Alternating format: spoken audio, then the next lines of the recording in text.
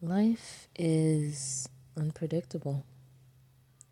I'm 21 years old, soon to graduate in 2021 by God's grace with 2 bachelor's degrees and a teaching certificate.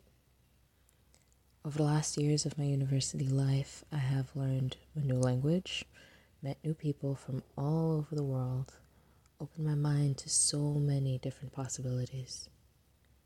I've had job offers from Hong Kong. I've been scared straight from shootings right outside my apartment, outside my room. I've been asked out by random strangers in the weirdest of circumstances. I've been approached by a sugar daddy. I've been lost in the shadiest parts of town at night. I've changed majors 4 times. I've moved 3 times. I've had anxiety attacks. I did a big chop. Changed from glasses to contacts, changed my diet, exercised more, prayed more, completely lost all semblance of a normal sleep schedule. I turned 18, then I turned 21. I transitioned from being a minor to people calling me ma'am and miss. I carry a purse instead of a book bag. I am an English tutor who actually gets paid. I've landed my first job and transitioned out of it. I've paid rent on time by the grace of God every month for the last 3 years and slowly built my credit score. I've watched the money in my bank slowly deplete as I've bought food and clothes. I've invested into skincare. I've put more work into my hygiene and self-care.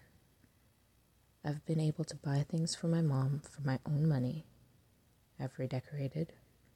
I've gone out on my own to dinner with my friends, and we all split the bill.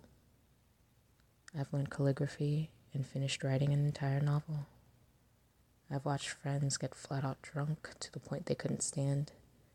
I've had heart-to-hearts with roommates at 3 o'clock in the morning. I've gotten goats and taken care of them. Even had one of them give birth to a kid. I've gotten cats and had to say goodbye. I've taken care of 4 children on my own while their mother was in the hospital. I've woken up to them peeing in my bed or kicking my back with surprising force while they were still asleep. I've changed diapers and disciplined children and fixed car seats. I've daydreamed about the future and cried over the past. I've watched myself grow out of my shell. And now, here I am. It's a lot, isn't it? But some things haven't changed.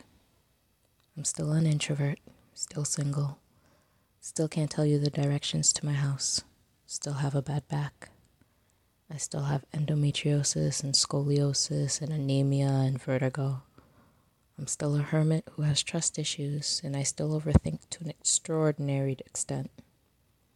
I'm still insecure about a lot of things, including my weight, and I'm still anything but perfect. But God's not done with me yet. I'm still growing. I'll be graduating next year.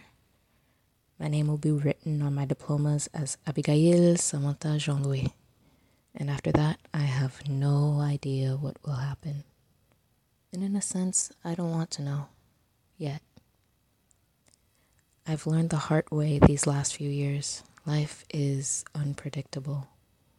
I'm not trying to predict or control it anymore. God knows, and I don't need to. That's the excitement in it all, isn't it?